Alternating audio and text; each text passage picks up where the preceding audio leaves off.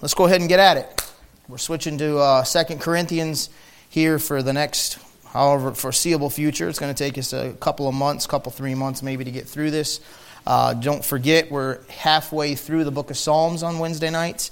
But Psalms is such a long book that I figured I would be merciful on you and give you a little bit of a break for a little while. So I've enjoyed going through the Psalms. I'm actually looking forward to getting back to them. But a little bit of a change of pace. I was telling a friend of mine just today, he's also a preacher, and we were talking. I said, it's like, I love ribeye. I love ribeye. I like it with fat on it, a lot of fat on it. The fat's the best part. You understand what I'm saying? But if you feed me ribeye every single day of the week, I'm going to get to where I just don't want to see ribeye anymore. You understand what I'm saying? So spiritually, I don't want you to be like, well, Psalms is a blessing, but I just can't take any more Psalms, right?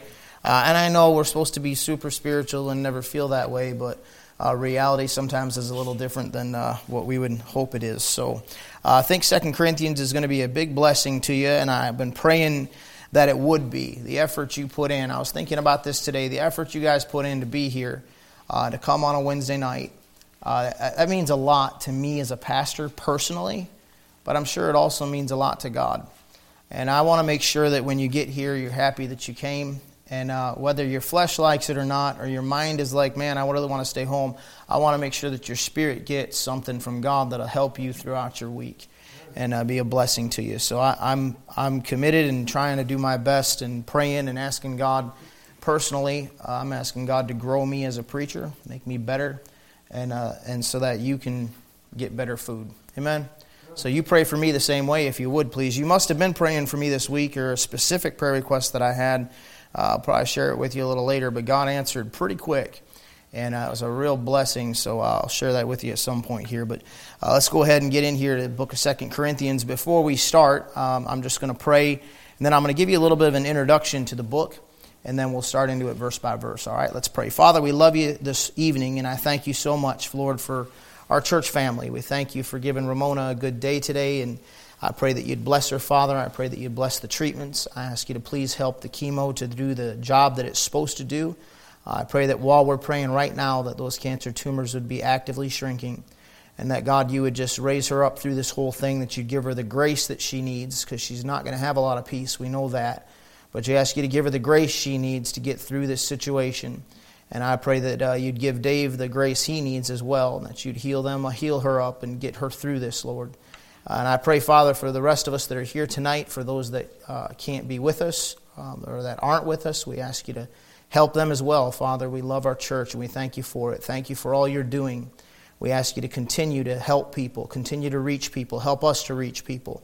Thank you for the growth we've seen. But, Father, help us to not just be growing numerically, God. We want to be growing spiritually, be exactly what you want us to be. So I pray tonight as we get into your words, that you'd be with my mind, that you'd be with my mouth, that you'd guide me and direct me as we go through these verses, Father, and that you'd make this study through 2 Corinthians a blessing to your people and a help to them. I pray that it would strengthen and establish them and give them some answers to questions in life and draw them closer to the Lord Jesus Christ through it. We pray in the name of Jesus Christ. Amen. 1 Corinthians, as you know, dealt with some things that were going on in the church, right? And there was a lot of stuff going on in the church. It was a pretty wicked church regarding the sin that was taking place in them. We went through that. 2 Corinthians takes a completely different approach. I mean, the gears just switch completely from 1 Corinthians. And the interesting thing is, there's probably like 6 months to a year between the two books. It's not a whole lot of time has passed when Paul begins to write 2 Corinthians. So the church at Corinth had really gotten right with Jesus Christ. They'd really turned things around, and they'd already proven that. And Paul's writing this second letter, and it's like I said, it's a very large switch. He goes from dealing with what's going on in the church to dealing with conditions in the ministry. Now, you don't have to be called to preach to get a blessing out of 2 Corinthians. But for somebody who is, and I'm not going to teach it from that perspective, okay? But for somebody who is, 2 Corinthians would line up with like 1 and 2 Timothy and Titus. So it's one of those books that's really a very important book for a preacher. That being said, if you're a Christian that's committed to the ministry, and you are, right? I mean, you're here on a Wednesday night, you're pretty committed to church. This book will help you tremendously because it shows you the reality of the ministry. I'm sorry for this. You gotta, forgive me for it here, but Mike Tyson, he had this famous quote, and it's a really good quote. His quote was this: everybody has a plan until they get punched in the mouth. He said that specifically to a certain reporter, and the reporter was like pretty interested in that response. And so years later, a different reporter comes to Mike Tyson and says, you know what, that was a pretty great comment. What that reporter said is, what I like so much about the quote is that it has applications that stretch far beyond boxing. It really has meaning in every area of life, whether the punch comes from a health issue or losing your job or making a bad investment or a traffic jam or whatever. It's how you react to the adversity that defines you, not the adversity itself. It's pretty good, isn't it? Mike's response was exactly, if you're good and your plan is working, somewhere during the duration of that, the outcome of the event you're involved in, you're going to get the wrath. You're going to get the bad end of the deal. Let's see how you deal with it. Normally, people don't deal very well with it. You know what that said? He said, listen, now applying that to this, because it really is very much like in tune with 2 Corinthians. You're trying to do right. You got a good plan, right? You first get saved, you're excited, you're in church, you find a Bible-believing church for the first time and you haven't been in one, or, you just say, listen, I've been in church a long time, but this is where God's brought me. This is a great church. The circumstances of my life worked out where God brought me to this point. Isn't that kind of what happened when you got saved? God was working in your life. I mean, you came to a point where somehow or another you met somebody or circumstances fell out and they ask you, hey, do you know where you're going when you die? And it's like when somebody's truly under conviction, when God's brought them to that point, it's like they know it. Do you understand what I'm saying? Do you remember that? Like nobody's pulling any wool over your eyes. Something down deep inside of you, you're like, yeah, this is it. And you start asking questions. No, I don't know. I love witnessing to people. I like seeing God set it up. I like watching them get saved. Ain't that a great thing? Yeah. You know what else is great? Is the excitement you see in somebody once they get saved. I love to see that early Christian, that new, like we were talking about Sunday night, that early zeal and that excitement, that love for Jesus Christ.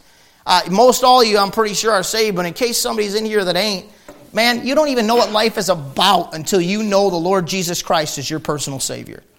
Until you can say, I am 100% sure that if I drop dead right now, I'm going to heaven. That is the greatest thing you can ever know, that your sins are forgiven to you. I mean, that's a phenomenal feeling. Don't you remember when you got saved? And how excited you were about it? What happened? Reality. Life. I've seen it so many times when people come to the church over the years. It's like, oh, this is the greatest church in the world, and this is what we need, this is what we want. And, without saying it, it's implied like, you're so much better than the last preacher because he was this and he was that. And I'm thinking like, okay, that's great. Let's give it a little time. I appreciate that you're excited. I appreciate that you love it. What are you going to do when you get punched in the face? What are you going to do when adversity hits you? How committed are you going to be when you don't love it as much anymore, when your little feelings got hurt, or your little baby brat's feelings got hurt, or somebody asked something of you that you don't want to do? What are you going to do then? We're going to find out whether or not you're really committed, aren't we? Right. You know what the Apostle Paul does with the book of 2 Corinthians? He dumps on you the reality of the ministry. I'll never forget years ago when the preachers, I think he's in heaven now, but he had said, referring to me, and somebody said he said it, and they told me that he said it. You understand what I'm saying? So I don't even know whether he even really said it. Actually, I give him the benefit of the doubt that he didn't. But I was told it, and so here's the story as I was told it, and here's how it impacted me at the time. He said, yeah, well, Reagan's seen a lot of people saved over there because he's not telling them how hard the Christian life is once they get saved. So you know what I started doing? I was like, well, really? I was kind of offended by it. I started doing my gut check. So you know what I started doing? I really tried this. I told people when they're like, I don't know where I'm going when I die. I really need God. I need help. And they get to witnessing to them, and it's kind of going the right direction. They're responding to the truth, and you're showing them the verses. I tell them, now listen, once you trust Jesus Christ as your Savior, the world's against you, the devil's against you, and your flesh is against you. It ain't easy being a Christian. You still want to get saved? And I had people still getting saved. I was telling them before they got saved it was going to be tough. They're still trusting Christ as their Savior. Hey, listen. The reality of it is there's adversity in the Christian life. The reality of it is you're not always going to be happy. When you get punched in the face, then we figure out exactly what you're really about. So here Paul in this book begins to explain to them the reality of serving God, the reality of the ministry. And what I like about Paul's approach is he doesn't kind of like whitewash anything. He doesn't make it look better than it is. He tells us exactly the truth of exactly how difficult it is, and yet at the same time, Paul seems to be pretty fired up about the ministry. I've seen a lot of people come and go, like I said already, and I get tired of it. It's a heartbreak to me to watch them come in here, get all fired up about the church, and then before long, they're just jacked out of the frame and out in left field somewhere. I don't want that to happen to you.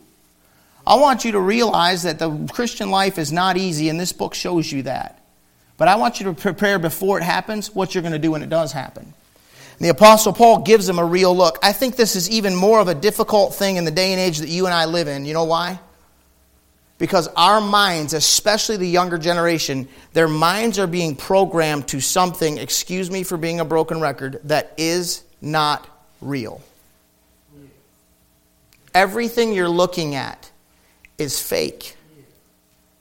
I mean, I'm listening to some guys talk about a certain subject that I'm interested in, right? And they're famous, they're very well known. And the funny thing was that they're around my age, mid-40s or so. And the interesting thing is, the one guy said, look at that picture of you. The other guy said, that's not me. He said, yes, it is, that's you. He said, no, that's not me. He said, look at that guy in that picture. I don't look that good.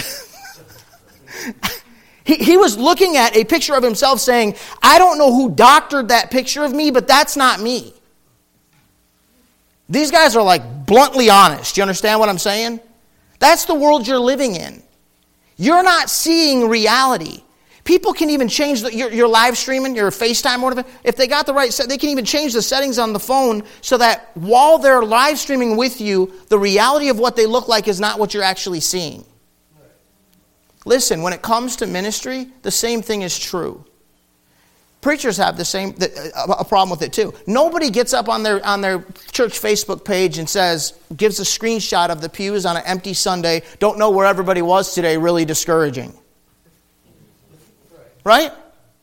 They don't present their ministry that way on the internet or on Facebook or on social media. Nobody gets up and says, listen, some crazy ladies in the church just jumped all over my wife, saying she's not sweet enough, or saying she did this or that wrong, or saying she's in the background manipulating me and trying to... all the stuff that happens that every preacher's heard. Nobody gets on the internet and posts that for the world to see. It's always, they put the camera at the right angle and try to make it look as good as it can look. That's not reality of church. That's not reality of your personal life. Nobody's showing that stuff. So I want to remind you of that our brains are programmed to think certain things about, well, when you get saved, all your problems were gone. No, all your sin was washed away, and you have an eternity in heaven because of the blood of Jesus Christ. But all your problems are not gone just because you got saved. Oh, I'm finally in a good church. That's great. I agree with everything. I like the way they do things. That's wonderful, but problems are coming. And God has a purpose in all of the problems. And Paul shows us that in 2 Corinthians. Now let's start into verse number 1. Paul, an apostle of Jesus Christ, by the will of God, and Timothy, our brother, unto the church of God which is at Corinth, with all the saints which are in all Achaia. What Paul does right as he begins is he says, an apostle of Jesus Christ. Right out of the gate, Paul gives his authority for why he's writing, why he's preaching, and what he has to say to them. He had to give his authority because, believe it or not, people in the Corinthian church had begun doubting Paul's authority as an apostle, which is an absolutely insane thing. It is literally like Pastor Reagan started the church in a living room, right, with 11 people. And then the Lord's blessed in faithfulness, and we've been through some hard times and ups and downs, and we bounced back. And it would literally be like a portion of the church, not all the church at Corinth, but a portion of the church just starts saying, well, we don't even really know if he's actually called to preach. Excuse me? Like, are you kidding me right now? I've been here how long? That's literally what some of the people in Corinth were doing to Paul. We'll see it as we go through the book. They're doubting his apostleship. Some people had come in and begun to undermine the apostle Paul. So after he preached to them in 1 Corinthians, rebuked them for their sin, they got their sin right. Now Paul is in a position, by the time we get to 2 Corinthians, where he's thinking, great, we got that problem taken care of and fixed up. The fornication in the church is much more sanctified. It's a much better place to be. Praise the Lord, I'm glad that was settled. Not even a year later, he's worrying about false doctrine coming in and some of the people biting at the false doctrine. It's like, are you joking? We got one problem settled, and this problem, which is actually in a lot of ways a much more insidious problem, false doctrine coming into the church, and then them trying to undermine his leadership in the church. Paul comes right out the gate in this book and he says, I'm an apostle of Jesus Christ by the will of God. And Timothy, our brother. Listen, it is God who appoints positions in the church. Period. The end of the story. Paul said, am I not an apostle? Have I not seen the Lord? Right? Nowadays, these guys are calling themselves apostles, like we're talking about in Revelation, and they are not, and we found them to be a liar. You ain't an apostle, and I'm not an apostle. We have the apostles right here, and that's the foundation that we're built upon, and we read what they have to say, and they're still a gift to the church, but you're not an apostle.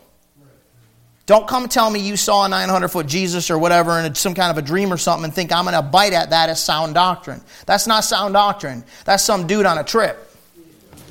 But that's not sound doctrine. Paul was an apostle. He had seen the Lord. So he has to assert his authority in that position. Listen, I'm not one of these guys that beats my chest about pastoral authority.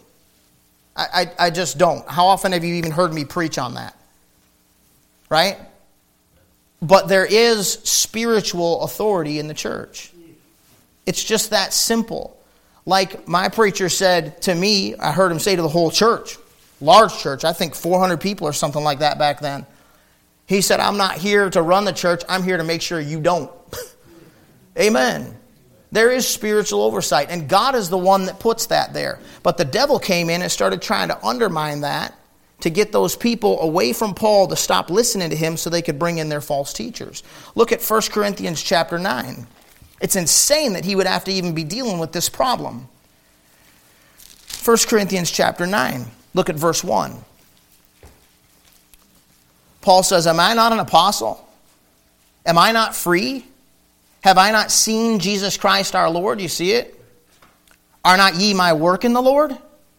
If I be not an apostle unto others, yet doubtless I am to you, for the seal of mine apostleship are ye in the Lord.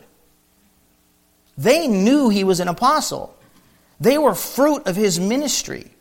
They had been ministered to by Paul, led to Jesus Christ by Paul. There was no doubt about his apostleship, and yet still people in the church are beginning to doubt that.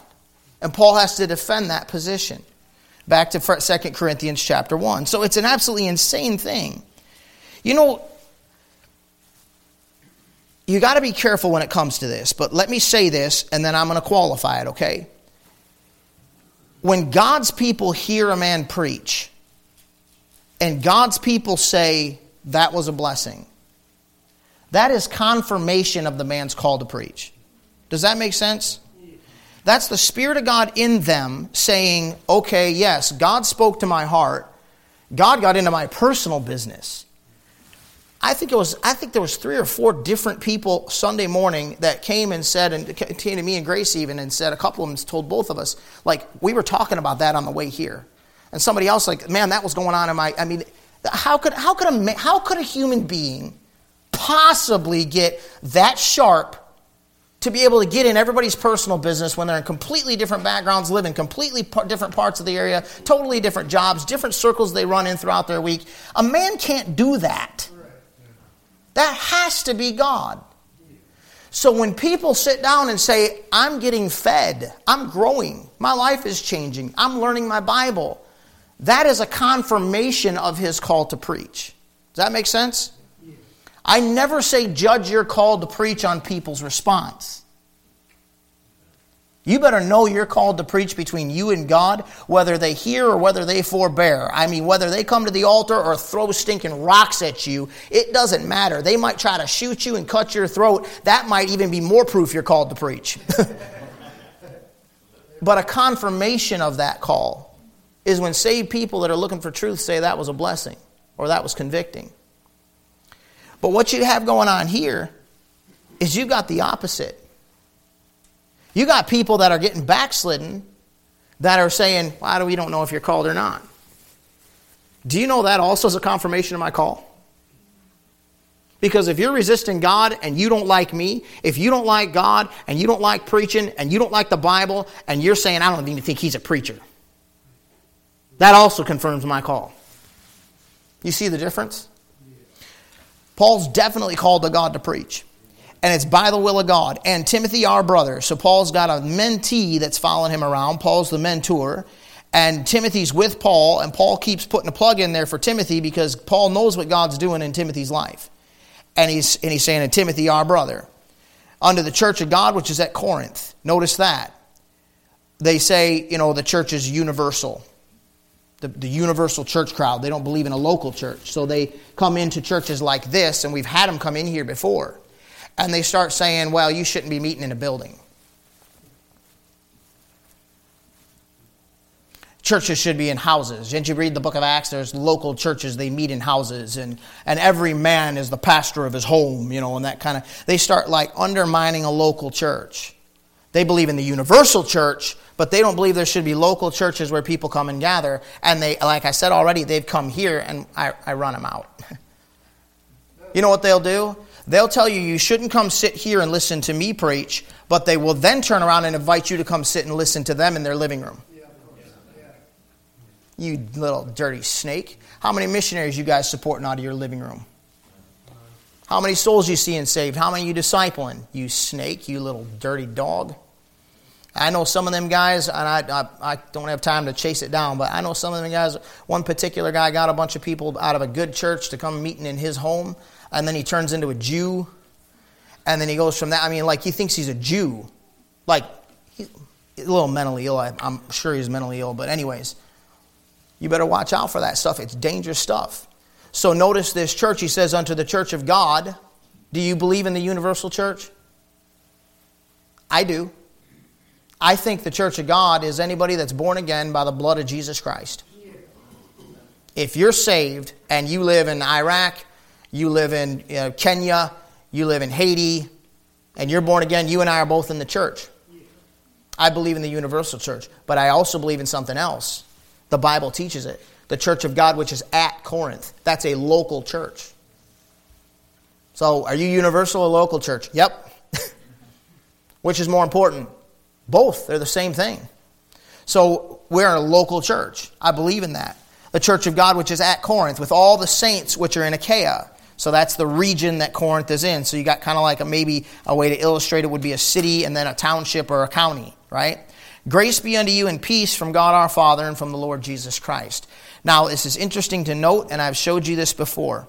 But you've got to understand, you've got to understand this. Every word of that book is perfect. And the order in which the words come are there because God is God and He wants you to get a message. Notice, grace be unto you and peace.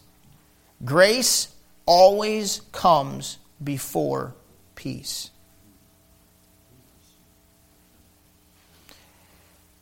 A wise Christian learns when to ask God for which.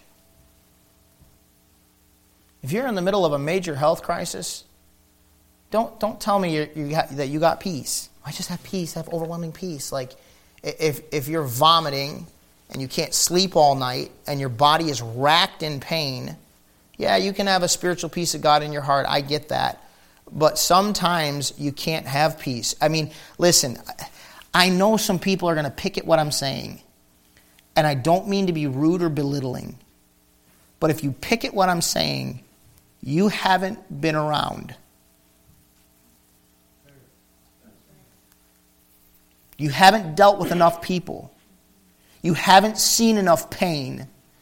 So I would just kind of like keep your little thoughts to yourself and ask God if this is truth or not. Because you don't want God to give you a taste of it so you figure it out. Some people are right with God and they're doing everything the right way and they're trying to walk with God and they get problems dumped in their lap and those problems do not allow them to have peace. And if it's somebody you love, come talk to me about being so spiritual that you got all this peace. You ever had it so bad you can't pray and you want to? You desperately want to? You're not full of sin? You're not running from God? You're not doping and all the rest of that stuff? You're not fornicating? You're not committing adultery? You're trying to walk with God and you got it so bad that you can't pray. You want to pray. You're trying to pray, but you can't pray. You realize people are human, right? And that there's a nervous system in their body. And that when extreme things happen to them, it can mess up their nervous system and make them they have a hard time even thinking straight. Right. Sometimes what you are not going to get or what you need more than peace is you need grace.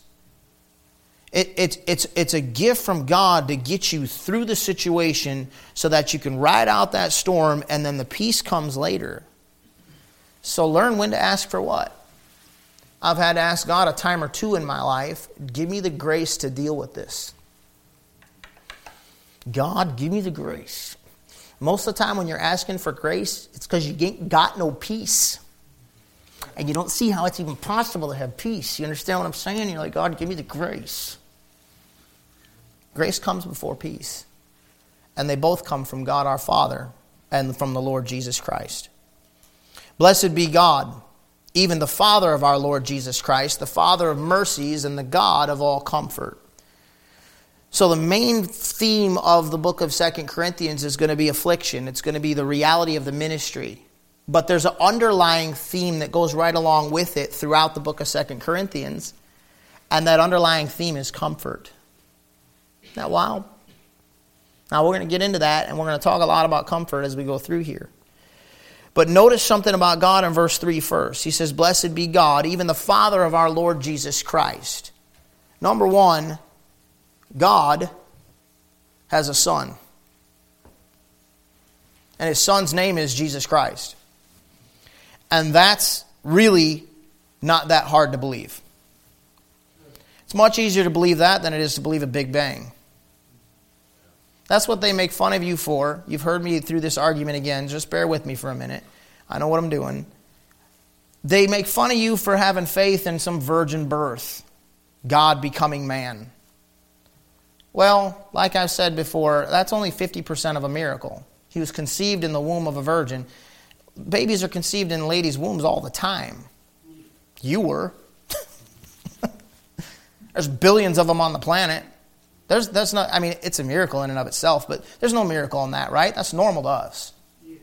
It's just the fact that a virgin conceived. And she had a son.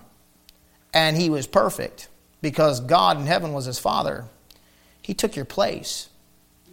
He did what you can't do. He lived the perfect life without ever sinning one time. Ain't that wild? He went from birth to death and never sinned. Notice something else about him. He's a father of mercies. That to me blows my mind. It blows my mind that God Almighty can have mercy on me because it's my sin that slaughtered, literally slaughtered his son. That's what killed him. It's your sin. He died for you. And on top of that, on top of us being the enemy, he looks down at us and sees us in our plight and has mercy on our soul. Isn't that wild? And then on top of that, he gives comfort. He's the God of all comfort. It's pretty wild that he would love me. Listen, if you killed my kid purposefully, brutally, I ain't loving you. I ain't showing you mercy. You get that, right? This stupid question, you know, if you had to save 300 people or your child, what would you do? That is like the dumbest, like, I don't know what kind of like psychology game you're trying to play or like the philosophy of this or whatever you're doing, but like that is the dumbest question I've ever heard in my life. I know exactly what I would do. If it was your wife or 300 people, my wife, dummy. You know what I mean? Like, not even think about it. You understand what I'm saying? I'm not God. He gave his son for a whole bunch of wicked people, knowing the vast majority of them were going to reject Jesus Christ as their Savior and go to hell anyways. What a God. And then he gives comfort. Do you know why lost people can't find comfort? Because they don't know the God that gives it. There ain't no comfort in this world. The sin of this world, the hardships of this world, the disappointments of this world. The longer you live, the more you figure out it ain't what you thought it was. I'm sorry I repeat myself so much, but I really think you need to get this in your head. I can't wait to graduate and get a job. Okay. Ain't what you thought it was. Can't wait to get married. Okay. Ain't what you thought it was. Can't wait to have a baby. Okay. Hey, marriage is great. I'm very happily married. I mean that. And I absolutely love my kids. I can't imagine my life without them. All the jokes about them, don't want my kids living at home when they're 30 or 40. Well, the closer they get to moving, the more we kind of think about bumping the age back. You know what I'm saying? We love our kids. But it ain't what you thought it was. I just love this church. It ain't what you think it is. Give it 5 years. You know why? We're all sinners. And life's tough. And you know what you need? You need a comforter in it. You need somebody that knows how to reach down, way down deep there in the middle of your psyche, down deep in your mind, down deep into your heart, that balm of Gilead to show up and just give you some medication that only God can give. My heart breaks for lost people that don't know Christ as their Savior. Not only the where am I going when I die, but the guilt of sin and all the rest of that. And then just missing out on the peace of having a relationship with the one that created you. I explained it to somebody recently because he asked me, he said, why do I feel so empty inside? I said, I know exactly why. He said, why do I feel dead inside?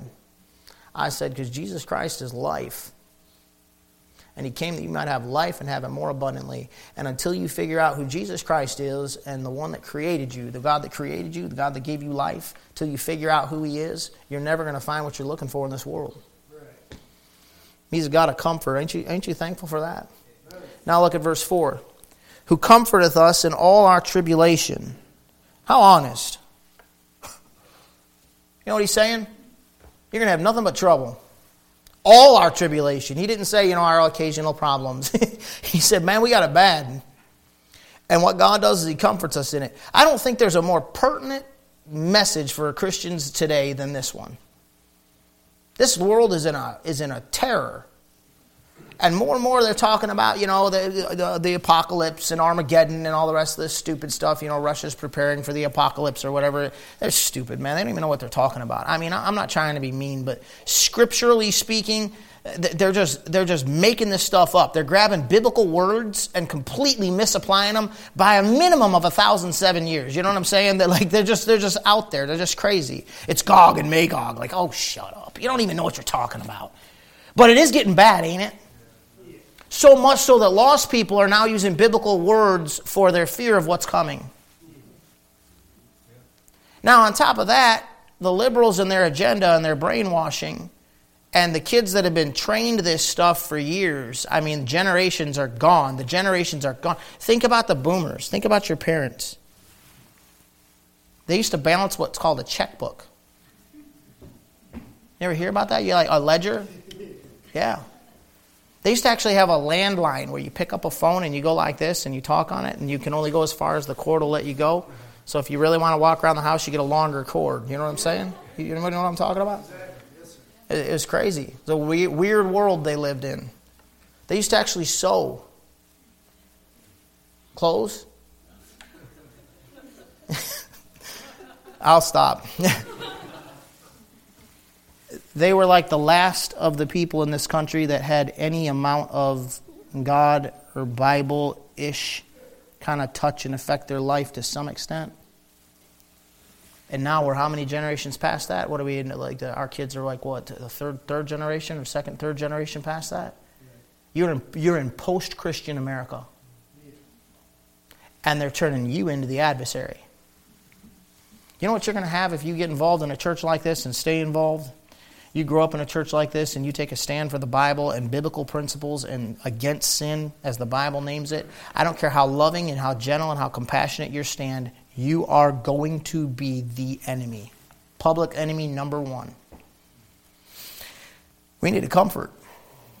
Who comforteth us in all our tribulation, that we may be able to comfort them which are in any trouble by the comfort wherewith we ourselves are comforted of God. And now you got it. Look at that. God comforts you in your problems, in your tribulation. For what purpose?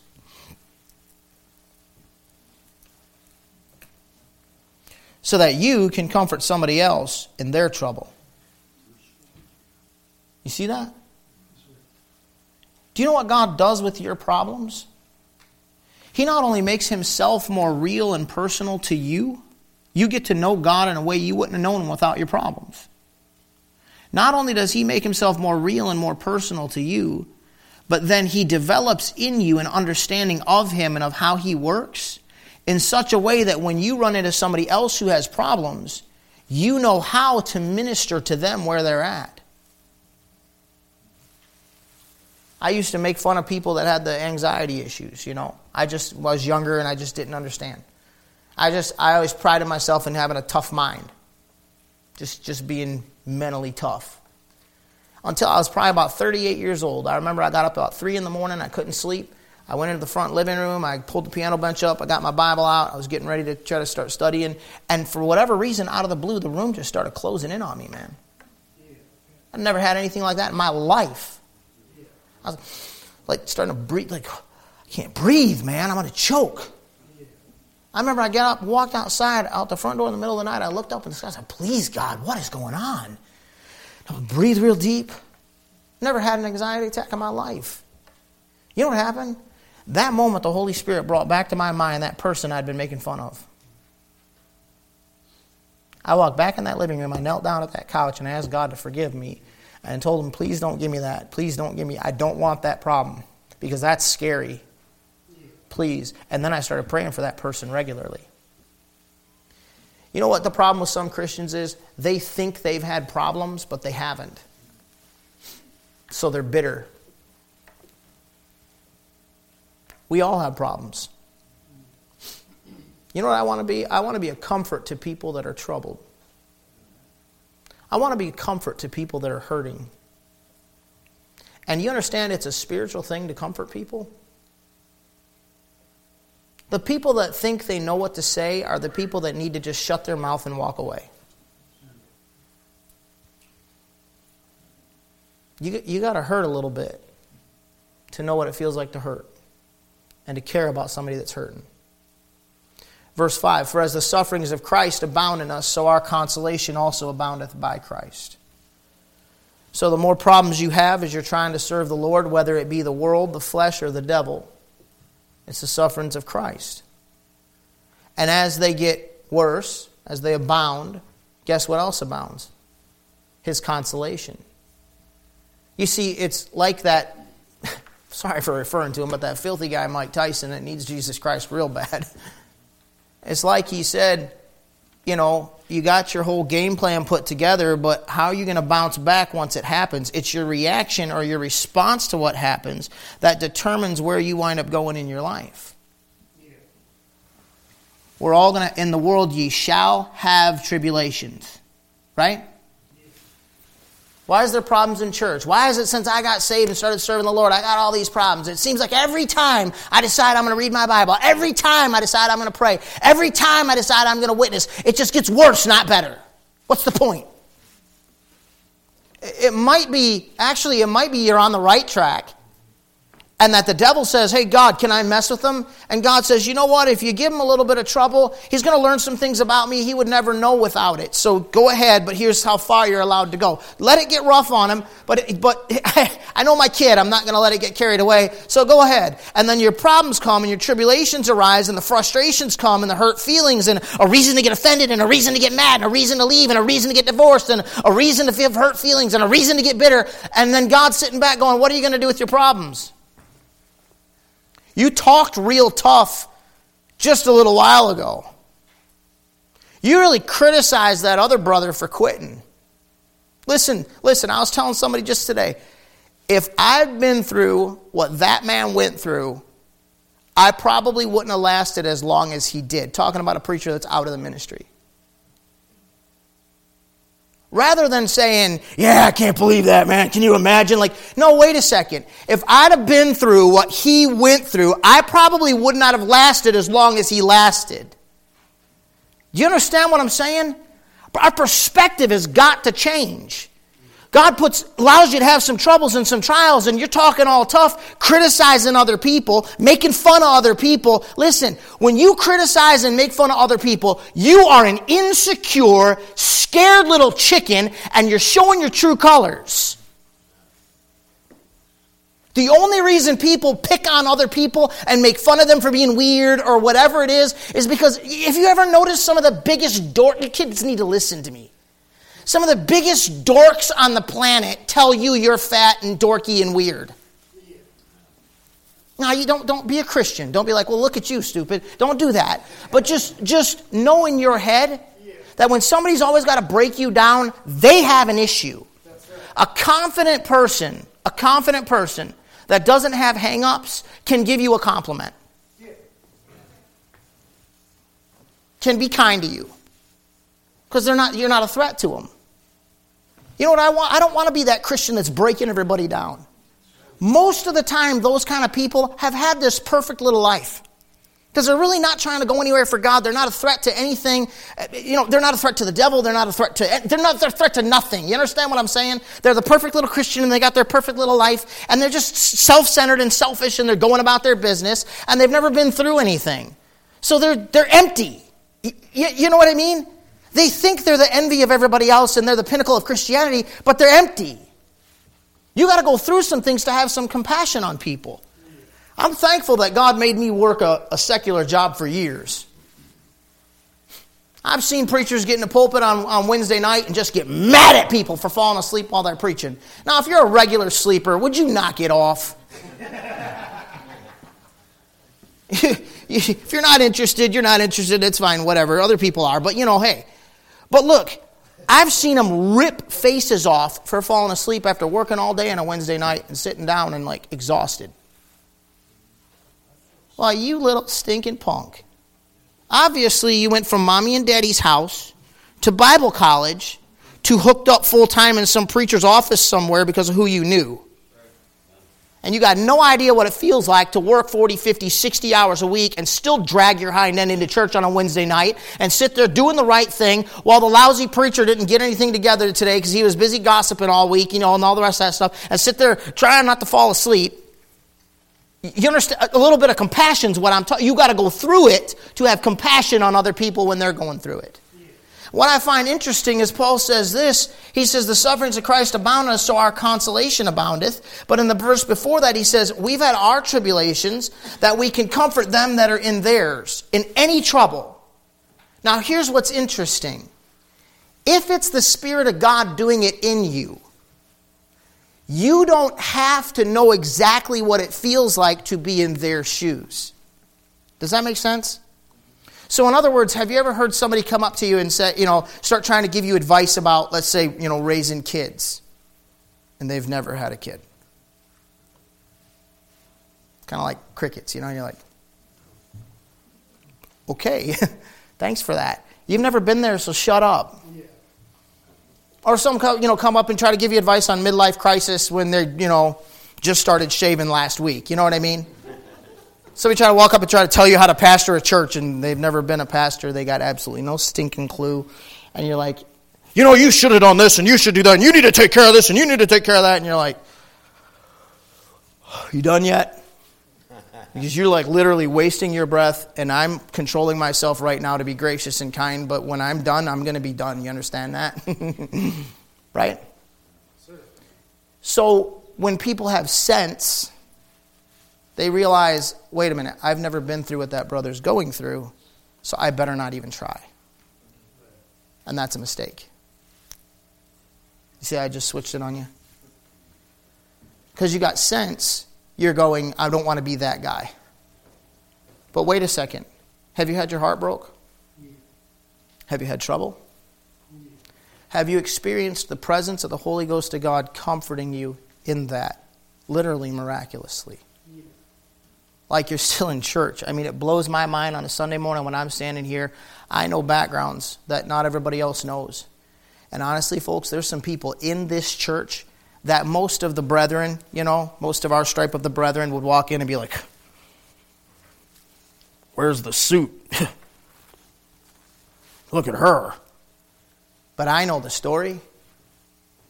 And it shocks me that there's people in this church that are still in this church after the things that they've been through. The strength, the character, the relationship with God has got to be there. They got to be a better Christian than their pastor. Shocks me. So listen, if you've experienced that comfort from God and you're still here, then when you see somebody else hurting, whether you've been in their shoes or not, try to be a blessing. It blows my mind. I used to dread hospital visits. I'm gonna stop with this verse. We'll pick it up next week and we'll move faster because there won't be an introductory part. I used to dread hospital visits. You can ask my wife. I used to dodge them. Isn't that terrible? It's horrible. She'd be like, honey, you need to go. I'm like, well, maybe I'll get out, like, do you know why? I figured out why. It's not because I didn't care about them. It's literally because I don't like it when I don't know what to do. My personality or whatever it is, I rarely am in a situation where I don't know what to do. I pride myself in being able to look at the situation, evaluate it fast, make a good decision. Decision's made. What's the next thing? Let's go. Right? That's the way I roll. And I never knew what to do. And the guilt trip kept coming and the wife kept encouraging me behind the scenes. And so I would go. I got to do my duty. It's my job and I got to go. You know what's crazy? Now, don't take this wrong. I love hospital visits today. Now, I'm not happy that people are in the hospital, okay? It's not like, is somebody going to get sick, please? It's not like that. But you know what I figured out? It was so simple. You just go. You love them. You care. You offer them a distraction for a few minutes. You pray. And you leave. And they call and say, Pastor, it was such a blessing. Thank you so much for coming. It was so encouraging. That was such a help. And you're like, what in the world did I even do? You did nothing. You just have been hurt before. You've had some afflictions. You've had some disappointments. You learn that God is good and that He takes you through your problems and He helps you in them. And then somebody else was hurting when you weren't, and you went. Or maybe somebody else was hurting and you were hurting, but you put yourself aside for a minute and you went to minister to them in their affliction. And the Holy Spirit of God does something that you don't even know He's doing. And it's really listen, we just got through 1 Corinthians a while ago, right? We're talking about the gifts of the Spirit. You're always about the gifts and the speaking in tongues and the showing off and the singing and preaching and all this stuff, right? It's really a amazing gift of the Holy Spirit of God. When you can go to another Christian who's hurting and you can be a blessing and a help to that Christian, you can offer a little bit of comfort to that Christian when they're not comforted at all. They're looking for some grace because they ain't got no peace. They actually, like I said earlier, sometimes can't even pray for themselves because they're that much in distress, which we'll talk about. Actually, Paul defines the ministry throughout 2 Corinthians using a whole bunch of words. And I'm telling you, I think I'll get it nailed down, but I think it was like 30 words or more. Every last one of them, or almost every last one of them, was negative. And he's saying, in all this bad stuff, how many times have we heard in the last, what's it been now? 2 years since stuff started happening around here, and it was like one thing after the other thing after the... Yeah. Some of you start even getting a little bit scared, a little weirded out. Yeah. Like, good night, what's next? Yeah. It's been some hard times. You know what God does in those times? He offers a comfort and a peace from a personal relationship where you get to know God better, and He's building a church. He's building a ministry. He's been building Bible Believers Church of South Lyon from the inside. It's not about all the people that have joined, praise the Lord, and about numbers we're at that we've never been at before, and about additions, and about being packed out on Sunday morning and overflow chairs. It's not even about any of that. It's about building you. And you're still here. You're still serving the Lord. You found some comfort in Him. You've grown in your relationship with Him. And now He says, okay, now I think I can send them some more people that aren't quite where they're at, so that they can have an opportunity to minister to them. Do you follow me? It's an amazing gift of God when you've been comforted of the Holy Ghost, and then He puts you in somebody else's path who needs comfort, and you can help minister to them and comfort them. And you're doing something, you have no idea you're even doing it. You're just trying to be a good friend, good brother, good sister, and you've experienced it. I can't possibly, as a pastor, go through everything that everybody in the room is going to go through. So, okay, now you can come talk to me, preacher, because you've had the same cancer I have. I'm not talking to anybody unless they've been where I'm at. Enjoy your life, man. See you at the judgment. Literally, I said that to somebody recently. See you at the judgment. You got all offended. Get out of here. Well, you can't possibly. It would kill you. You'd literally be like, you lose your mind if you had all the problems everybody else has. You've had your problems.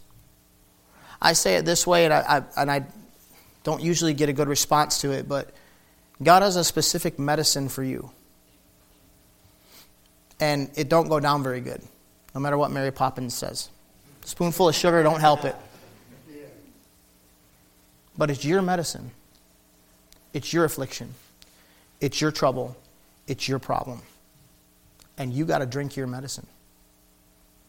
Because God knows His kids. He knows everything going on inside of you. Hebrews 4, right? Goes all the way down in, divides everything asunder, knows your thoughts, knows your motives, knows everything. He knows exactly. And He says, this is exactly what Luke needs. Now you got to drink that. And that's your affliction. You got to take it and you drink your affliction, and it don't go down good. But when it gets in there, it starts doing the job.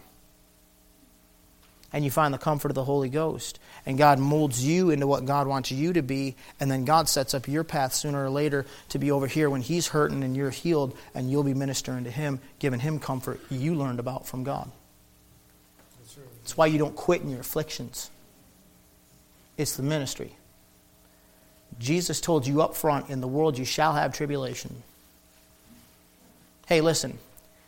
If I knew everything about the ministry that I know now when I started, I'd have been a lot more level-headed and done a lot of things different, but I'd have done it anyways. If I knew how hard it'd be to serve the Lord, I'd get saved anyways, right now. Yeah. If I knew how many problems I was going to have and the heartbreaks I was going to have, I'd take them again and I'd drink them again right now. Because those problems, God can use, most importantly, to teach me more about Jesus Christ and get me closer to Him. But man, once that purpose is established and getting somewhere, it's awesome to see God using me to help somebody else when they're hurting. And if you ain't willing to drink your medicine, and if you ain't willing to stick it out, and if you ain't willing to do it the right way, not getting bitter but getting better, then you'll never be used of God. And you'll never help anybody else, and you'll hurt your relation with Jesus Christ, and you'll be useless when other people are hurting. And this is what Paul's going to talk about all the way through this book. He's going to share with you all about his afflictions. And Paul was one of the greatest men God ever used in the New Testament. and he got beat to a pulp, and he was happy. And we should be too. All right, let's go ahead and be dismissed. We'll stop there for tonight, pick it up next week. We'll be dismissed in a word of prayer. Father,